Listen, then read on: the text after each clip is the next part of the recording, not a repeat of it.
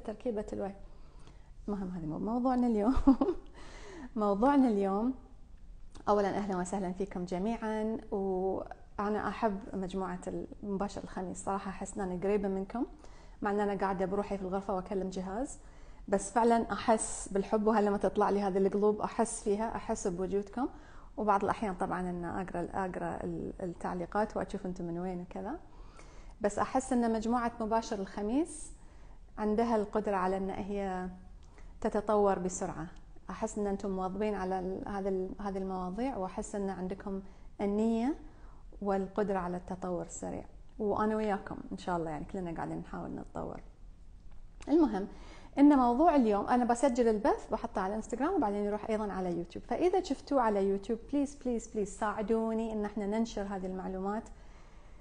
ترى في معلومة تقول، في إحصائية تقول إن على سنة 2030 بيصير الاكتئاب والقلق أكثر شيء في العالم، أكثر من أي مرض آخر. أكبر مشكلة في العالم الاكتئاب والقلق.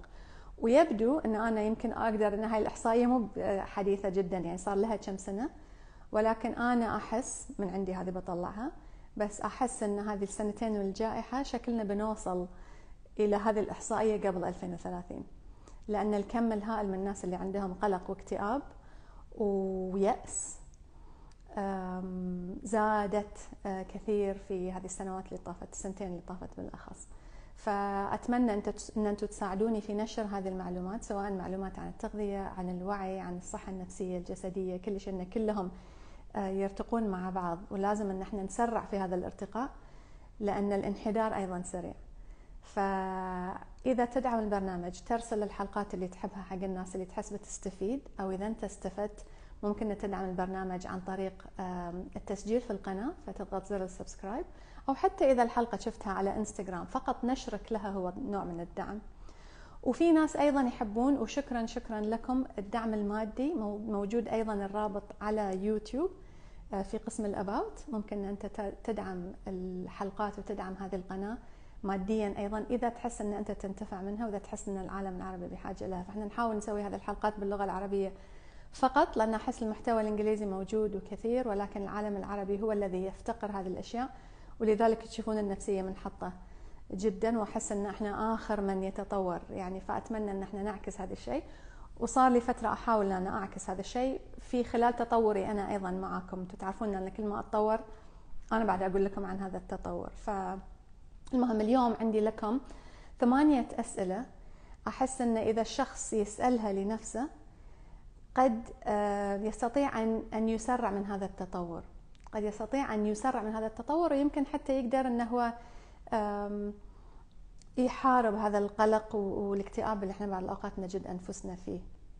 فإذا تجد نفسك اليوم مكتئب أو يائس، أو عندك في بطنك هذا الشعور أن في شيء غلط، أنا مو مرتاح، نومك مو صح، يعني في شيء على بالك قاعد يحن ويزن، وودك ان انت توصل الى جذر المشكله عشان تسحبها وتطلعها وتشوف اوكي يلا شنو هو، يلا انت اطلع الحين خلا تشوف انت شنو بالضبط.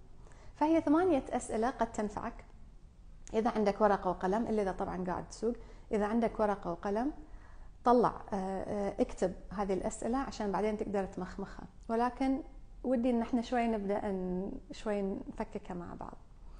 السؤال الاول يقول: ما هي المشكله؟ يعني كنا احد مثلا صار له ساعه قاعد يصيح يبكي، يعني يحن ويحن ويحن، يجي لك احد يقول لك يلا اقعد، شو المشكله؟ شو القصه؟ بدل ما هي فكره قاعده تزن في راسك حطها على ورق. فالسؤال رقم 1: ما هي المشكله؟ تحدد المشكلة. يمكن بتحط لي 6 مشاكل، بس خلينا نقول الحين نبدأ بالمشكلة الأساسية اللي قاعدة في راسك تدور وتلف وترجع. ممكن ان هي تكون مشكلة خلينا نقول محددة، يعني ان مثلا انا معاشي ما نزل هالشهر كمثال، يعني ممكن هي تكون مشكلة محددة، او ممكن مشكلة اكبر، يعني ممكن ان تحس ان انا ما وصلت الى اهدافي وانا كنت اظن ان على هالعمر بكون واصل لها، او ممكن مشكله مختلفه شوي فيها شيء من الماضي، ان انا عندي مشكله مع فلان ولا مع اهلي ولا مع امي ولا مع ابوي، وهذه المشكلة قاعدة على راسي، حتى لو أنا ما أقدر أحلها الحين، بس هي قاعدة تزن في راسي وماخذة حيز وقاعدة تأثر علي وعلى صحتي. ابدأ بكتابة المشكلة، وضحها، حددها بالضبط بكل تفاصيلها، ما هي المشكلة. أوكي، هذا سؤال رقم 1. سؤال رقم 2، كيف، إن شاء الله كتبتوا المشكلة، واللي يحب إنه طبعا تقول المشكلة إن إذا كنت بالأساس مو عارفة المشكلة، لا، إذا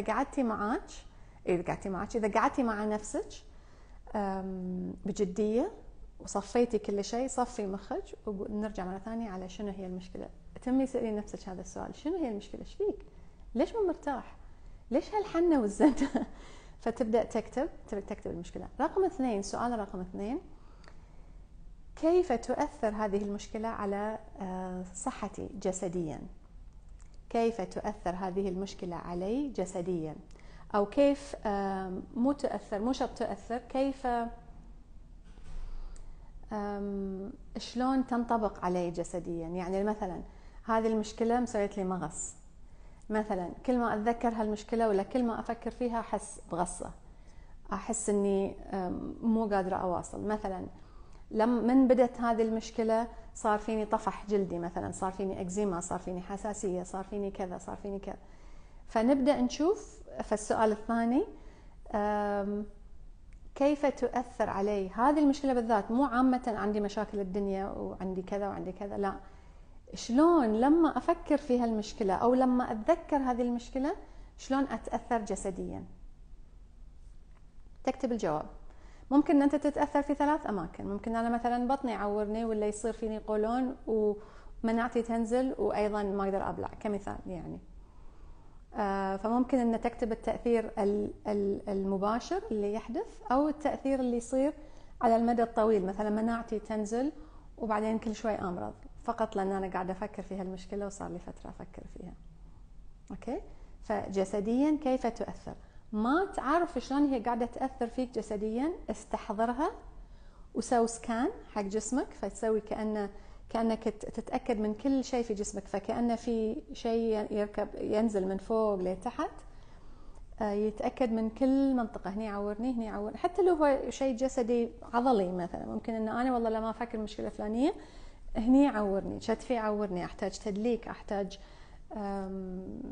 مثلا فيزيوثيرابي، احتاج كذا، فيمكن هو لا علاقة، هذه المشكلة لها علاقة بالمشكلة الأساسية. اوكي، فتسوي سكان كامل لجسدك، استحضر المشكلة، إذا ما تعرف استحضر المشكلة وابدأ أفكر وين هي عادة تأثر فيني.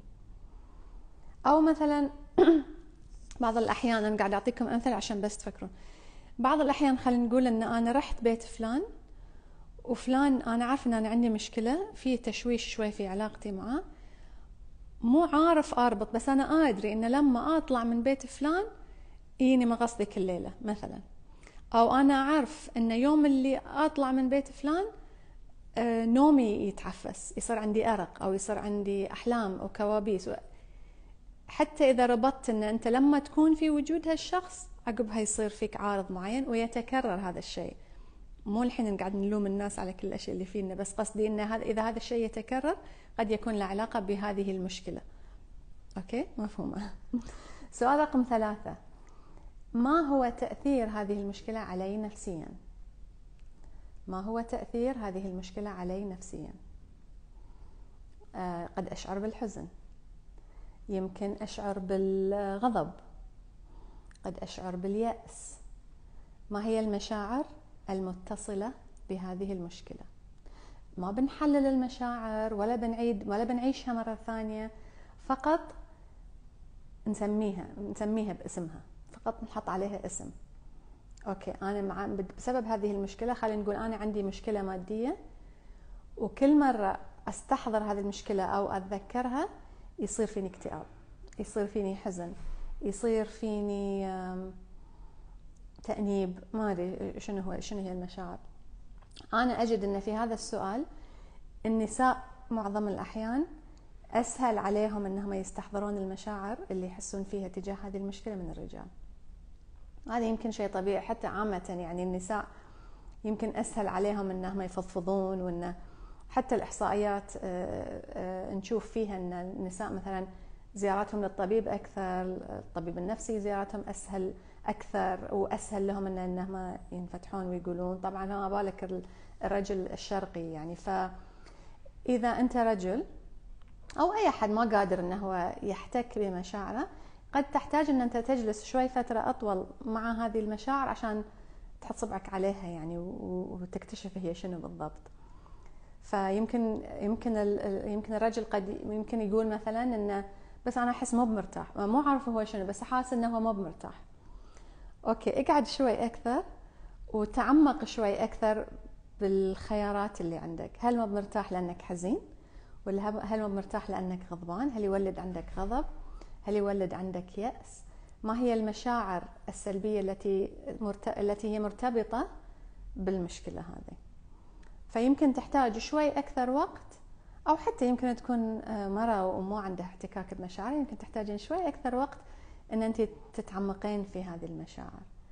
وحتى إذا حطيت قائمة مثلا 6 مشاعر، أيضا حطي دائرة على أكثر وحدة. يعني إحنا ما نبي نكتب دفتر، إحنا نبي نحط صبعنا على الشيء الأساسي. هل مشكلة، هل عارض، وهل مشاعر، أو هل هذا الشعور بالذات. فحتى إذا حطيت كذا مشاعر، لأن عادة المشاعر مرتبطة في بعض يعني، ولكن حطي دائرة على أكثر واحد، الشيء الطاغي، أكثر واحد طاغي. أوكي، فهذه 3 أسئلة. السؤال الرابع، خلنا أتذكر،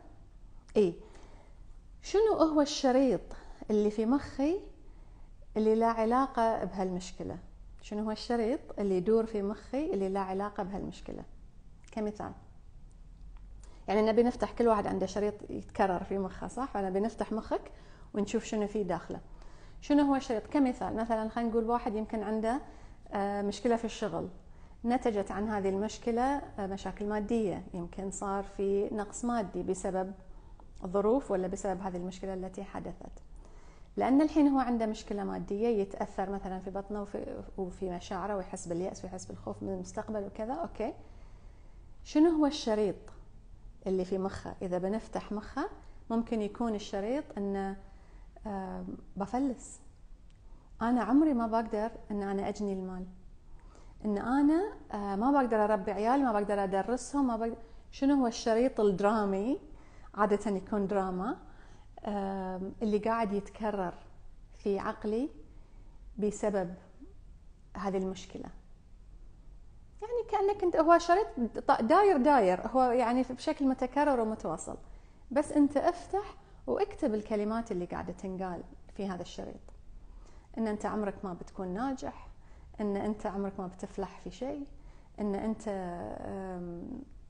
يمكن حتى لوم، يعني يمكن ان انت انغريت ويوم انغريت كذا، ولا ان انت ياتك عين. شنو هو الشريط؟ شنو الشريط اللي قاعد يدور في عقلي اللي لا علاقة بهذه المشكلة؟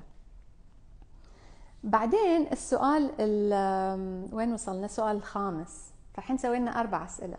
اوكي، نكرر بس عشان المراجعة. شنو؟ توقعات والسيناريوهات، جلد الذات. اوكي، نكتبهم كلهم في الدفتر. فالسؤال الأول، شنو هي المشكلة؟ شلون أثرت علي جسديا؟ شلون أثرت علي نفسيا؟ وشنو الشريط لما أفتح راسي؟ شنو الشريط اللي قاعد يدور؟ ما بقدر أربي عيالي، أنتي أسوأ أم في العالم، في أم تسوي كذي، شلون كذا وشلون كذا. طبعا يعني أكيد أشرطة حلوة جميلة، وطبعا اللي حاب إنه يقول لنا عن الأشرطة اللي في مخي، ممكن إن أنا أخاف عليهم، يمكن يمرضون، يمكن أفقدهم، هذا أنا أحبهم، هذه ذي بفقدهم، وبيصير فيلم وبيصير سيناريو وبيصير شريط هو يتكرر. كتبتيه ولا ما كتبتيه؟ هو موجود. يعني في ناس يقولون لي لا، إذا أخاف كتبه وأكد عليه زيادة. طب هو موجود أصلا يعني، فأنت بس قاعدة تطلعينه وتشوفينه، يعني قاعدة تقولين له أوكي أنا الحين أشوفك. قبل كان كأنه يغافلك ويدور ويشتغل وأنت ما شغلتيه ويشتغل بروحه. الحين تقولين له أوكي أنا بس بشوف هاي الشريط شنو هو بالضبط، خل أكتبه عشان بس أقدر أطالعه، عشان أواجه هذه الأفكار والشريط اللي موجودة في مخي.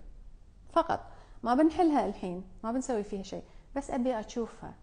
لأن نص العلاج في المراقبة، في القدرة على المراقبة. اوكي، تأنيب ضمير لاعب فيكم لعبة. نورة تقول تأنيب ضمير. ايوه وضعية تخرج الدراما اللي في داخلك، صح.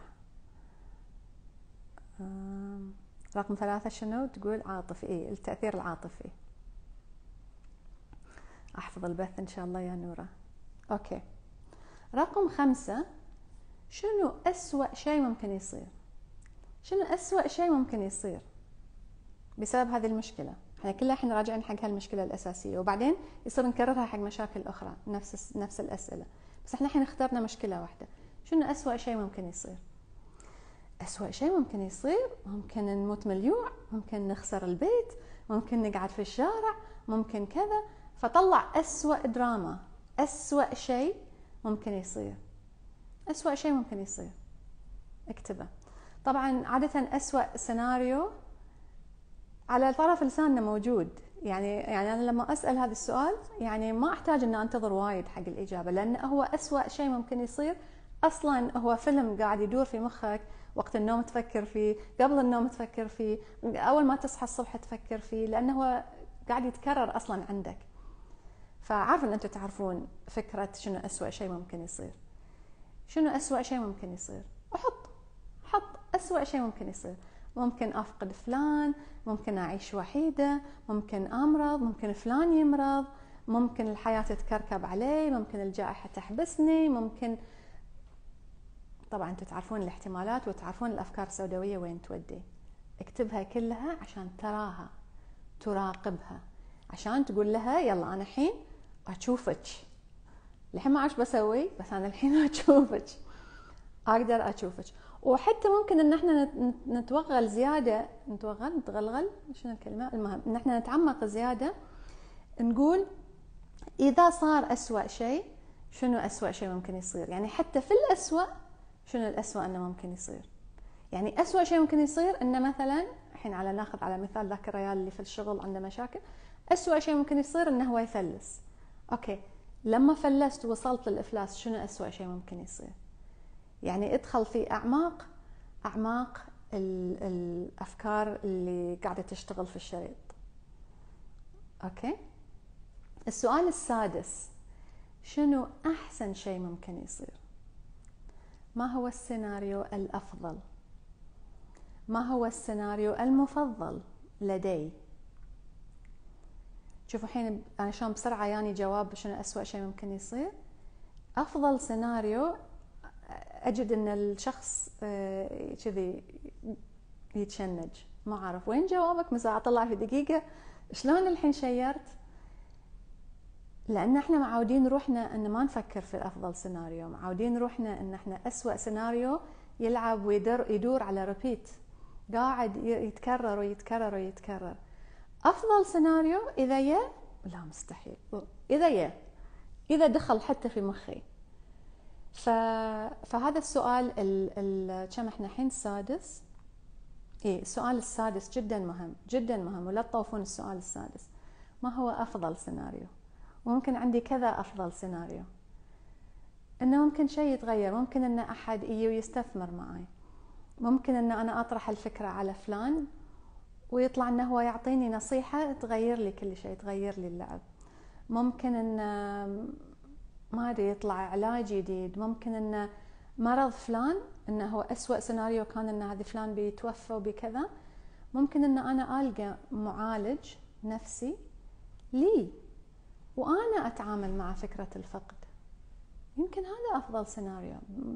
يمكن ألقى له هو طبيب طبعا ويشفى، بس إذا هذه هي سنة الحياة يمكن أنا ألقى لي أنا أحد يطلعني من تفاعلي مع هذه المشكلة كمثال.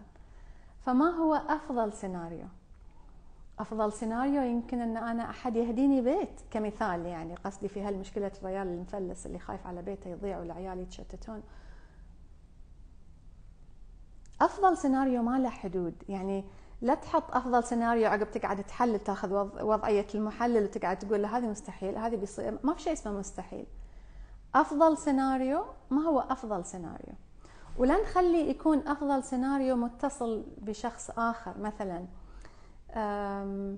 مثلا إذا أنا أبي أكتب كتاب، أفضل سيناريو أن أنا مثلا أكتب كتاب والكتاب يباع بالملايين كمثال. إذا أنا بربط هذا الأفضل سيناريو بناشر معين، مثلا أقول أنا أفضل سيناريو أن كتابي ينشر مع فلان وينباع في المكتبة الفلانية مثلا، معناته أنت خليت أفضل سيناريو عندك يرتبط بشيء آخر، يرتبط بشخص آخر ويرتبط بجهة معينة. لا، خل أفضل سيناريو عندك يكون مفتوح شوي أكثر، أنه هو ممكن يصير، مو بشرط أنه يعتمد على لا لازم هم يكلموني عشان أنا. فخل أفضل سيناريو عندك يكون موجود، حط كذا أفضل سيناريو. في البداية لا نشعر بالراحة، في البداية ما بنحس بشيء، ما عندي أفضل سيناريو، ما فكرت أصلا في أفضل سيناريو. وهاي الفكرة نتكلم عنها وايد في دورة كن فيكون. إذا تحب هالسوالف وفعلا يعني تحب أن أنت تحتك بقانون المعجزات الإلهية، هو قانون موجود، وبالنسبة لأي شيء ممكن أن يحدث، أي معجزة ممكن أن تحدث في أي وقت بقرار من الله سبحانه وتعالى. فإذا تحب أن أنت تحتك بهذه المعجزات، ممكن أن أنت تعدل ذبذباتك عشان تتصل بها. مهم نتكلم في الموضوع وايد في دورة كن فيكون، فاللي حاب يشترك موجودة على أكاديمية عليا، aliaacademy.com، والدورة مفتوحة الآن بس ما بتتم مفتوحة لمدة طويلة. المهم فأنت تحط أكبر الاحتمالات في البداية. دائما أحس أنه أقدر أقول كذي، يعني معقولة هذا بيصير؟ أنت مو دورك تحلل اللي بيصير ولا لا، دورك الحين فقط تكتب وتراقب، تكتب وتراقب فقط. سؤال رقم 7، ما أدري أسوي كذي. سؤال رقم 7، لماذا لم يحدث هذا بعد؟ هذا سؤال محوري. السؤال رقم 7، أشوفكم سكتوا في التعليقات. سؤال رقم 7 سؤال جدا جدا مهم. لماذا لم يحدث هذا بعد؟ السيناريو الأفضل مالي ليش الحين ما صار؟ ليش الحين ما تحقق؟ ليش ما قدرت أوصل له؟ ليش ما قدرت أوصل إلى أفضل الاحتمالات إلى الآن؟ فتبدأ تكتب. طبعا ليش؟ في مليون سبب، إنه لأن الظروف، ولأن البلد، ولأن السياسة، ولأن الكذا، ولأن الكذا. مو هذا اللي نبحث عنه. نبحث عن أشياء داخلية منعتك، لأنه هو لو ما في المانع من الداخل كان الظروف بتتيسر، كان حتى لو تضطر انك تنتقل وكان ظروفك بتتغير عشان يتيسر لك هذا الشيء، لانه هو مشابه لما يحدث من الداخل. هو الرفض لازم يصير اول من داخل. وعارف ان هذه الفكرة عميقة، وارجع اقول اللي ما عارف هذه المواضيع اكثر تتعرف عليها في دوراتي على أكاديمية عليا. فهو الرفض يحدث من الداخل، وبعدين ظروفك تعكس هذا الرفض وليس العكس. بكرر مرة ثانية، رفضك يبدأ من الداخل. انت ما عندك شنو الكلمة اللي ادورها؟ انت ما عندك القناعة، انت مو مقتنع او الاستحقاق ان هذا الشيء ممكن ان يحدث لك. ظروفك دائما تقول لك يس. فاذا انت عندك ان انا مستحيل يصير فيه، تقول لك يس، وتهيئ لك ظروف تخليك تأكد لك مفاهيمك الداخلية او معتقداتك الداخلية. فهو كأن الظروف والعالم كأنه يستجيب لك فقط، هو يستجيب لك. والإجابة دائما نعم. أنا ما أحس أن أنا أستحق، نعم لا تستحق، فتتهيأ لك ظروف تخليك ما تستحق وما تحصل. فهي القناعة تي من الداخل. فمعناته احنا لما نبحث عن سؤال رقم 7، لماذا لم يتحقق أفضل سيناريو بالنسبة لي الحين؟ لأن في قناعة من داخل موقفتني عنه. صح؟ احنا الحين قاعدين نتكلم عن بعض الاشخاص يحتاجون سنوات من البحث الداخلي عشان، بس احنا قاعدين نختصرها الحين في 8 اسئله. فيمكن ما بتنحل لك اليوم ولا باكر، بس الحين تبدا الطريق، تفتح الكتاب، تبدا تشوف الفصول اللي فيه، تفتح داخلك. شنو هي القناعه اللي انا عندي داخل اللي موقفتني من الوصول الى افضل الاحتمال اللي انا كتبته؟ معناته انه هو يعني موجود، لانه هو يعني كفكره فانا كتبته. فما هي الفكرة؟ الفكرة قد تكون لها علاقة بالطفولة. مثلا أنا طول حياتي يقولون لي إن أنت ما بتنجح، وأنت ما في منك فايدة، وأنت فاشل. مو شرط أهلك بس، يمكن مدرسين، يمكن ربعك، يمكن فأنت تبدأ هذا الحوار يحدث بداخلك بشكل متكرر ويمنع عنك هذه الأشياء أنها تنعكس في حياتك، لأنه بشكل متكرر عندك من الداخل. فما هي الفكرة اللي قاعدة تمنعك؟ كمثال، ممكن أن المنصب اللي أنا أبي أوصل له أنا عندي معتقد أن هذه ما يوصلون له إلا الرجال كمثال، فأنا أقوم أمنع عن نفسي هذا التطور وهذا الوصول وهذه الفرص، لأن معتقدي من الداخل أن المجتمع ظالم المرأة كمثال يعني. وبهالطريقة فأنتوا فهمتوا الحين يعني المغزى من السؤال. ما هو الحوار الداخلي الذي يمنعني، أو ما هو المعتقد الداخلي الذي يمنعني من الوصول لهذا الشيء؟ آخر شيء، آخر سؤال رقم 8: ما هي التوكيدات التي أستطيع أن أستخدمها لأعكس هذا المعتقد؟ فمثلا إذا أنا اكتشفت عقب ما حللت وقعدت مع روحي واكتشفت أن ترى فعلا يمكن أنا فعلا أحس أن المجتمع يميل إلى نجاح الرجل بدل المرأة كمثال، إنزين أنا الحين لازم أغير هذا الشيء، حتى لو في بداية التوكيد يمكن ما يقنعني بشكل تام، شوي شوي أبدأ أحلله، ممكن يصير يعني. لأن هل فعلا هذه قناعتي حقيقية؟ مو شرط. هل فعلا أقدر أغيرها؟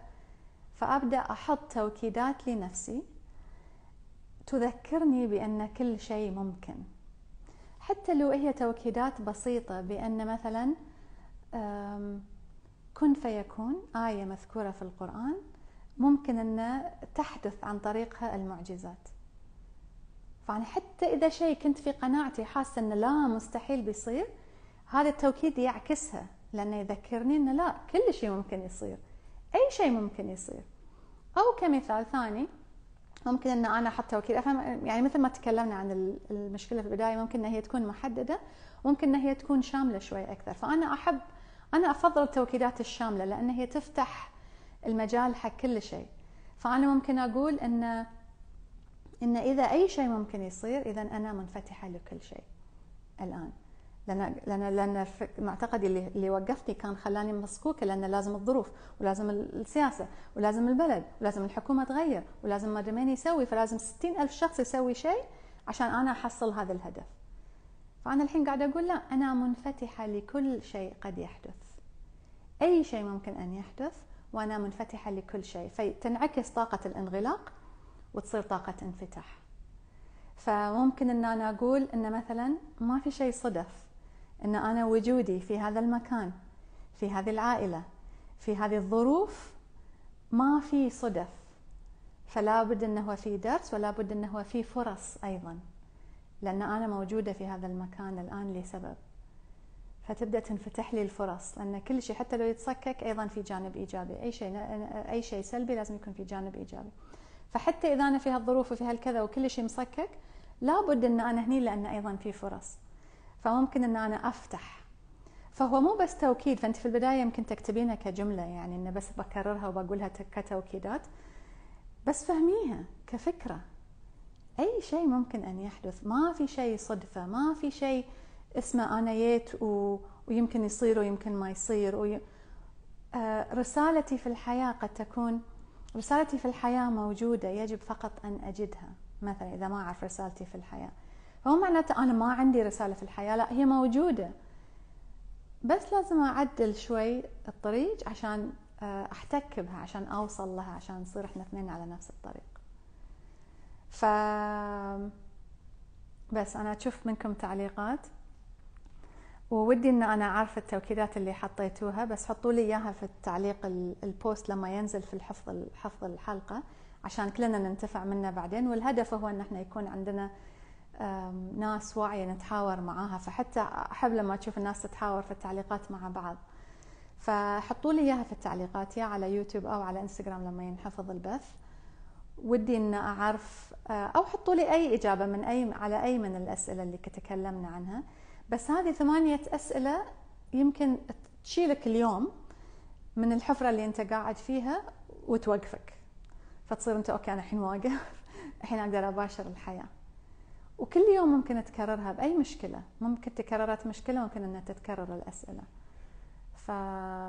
وبس. شكرا لكم وجودكم على هذا البث، وشكرا لكم تفاعلكم، وعارفة ان شنو تقول، انا اقدر اكون افضل، كل شيء على ما يرام، ليس لك من الامر شيء، قمة التسليم. الله حلو. ف8 اسئلة تفتح لك شوي، يمكن تقدر تغير لك ظروفك اليوم اذا ما تقدر تغير لك حياتك كلها. فشكرا لكم، ممتنة لوجودكم. لا تنسون الاشتراك في قناة يوتيوب إذا ما اشتركتوا للحين، وأتمنى إن إذا انتفعتوا من هذه الحلقة إن أنتم ترسلونها للأشخاص اللي تحبونهم. نحتاج إن احنا ننشر هذه المعلومات بأسرع وقت. وأي شخص يحب إنه هو يدخل أعمق شوي، أكاديمية عليا academy.com فيها دورات باللغة العربية، يمكن تحضرها في أي مكان، من أي مكان لأنها أونلاين، وندخل فيها في العمق شوي أكثر، وإن شاء الله مجهزين لكم دورات كثيرة في المستقبل. نراكم على خير.